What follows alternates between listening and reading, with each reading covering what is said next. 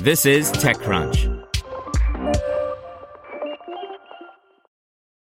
If you enjoy this podcast, you should check out The Hustle Daily Show. More than 3 million young professionals read The Hustle Daily's email for its irreverent and informative takes on business and tech news. Now they have a daily podcast called The Hustle Daily Show, where their team of writers break down the biggest business headlines in 10 minutes or less and explain why you should care about them. They'll also do deep dives on topics like why it's nearly impossible to buy an original Bob Ross painting. I recommend the show about a university that's using a hologram of Albert Einstein to teach science. Search for The Hustle Daily Show in your favorite podcast app.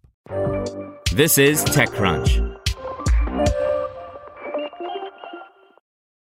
Spotify wants to help you ring in 2023 with its New Year's Hub by Aisha Malik.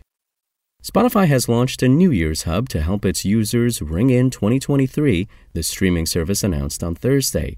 The company says the one-stop destination gives users access to classic party playlists and special takeovers from artists like Charli XCX, Rita Ora, N-Dubz, and Celine Dion. We've got plenty of music to kickstart your celebration, and it's all in our freshly launched New Year's Hub, Spotify wrote in a blog post.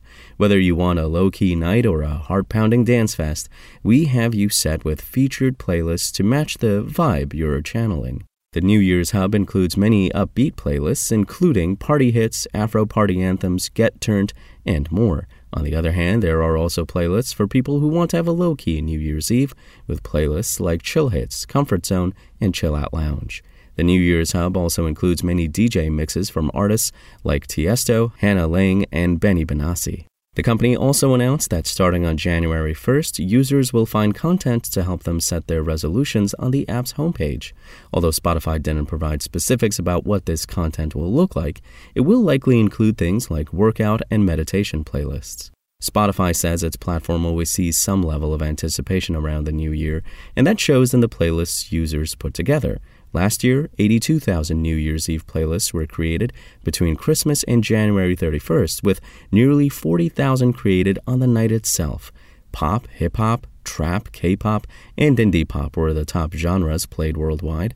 Genres that saw the most significant rises in listeners were cumbia, disco fox, Volks music, Schlager, and party Schlager.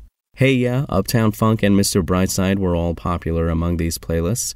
Many of the songs that gained more streams were New Year's-specific tracks like Mariah Carey's rendition of Auld Lang Syne, the New Year's anthem, and ABBA's Happy New Year, which was in the lead with a 2,205% increase in plays.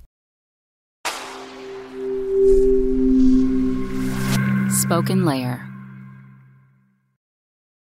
Want to learn how you can make smarter decisions with your money? Well, I've got the podcast for you. I'm Sean Piles, and I host NerdWallet's Smart Money Podcast.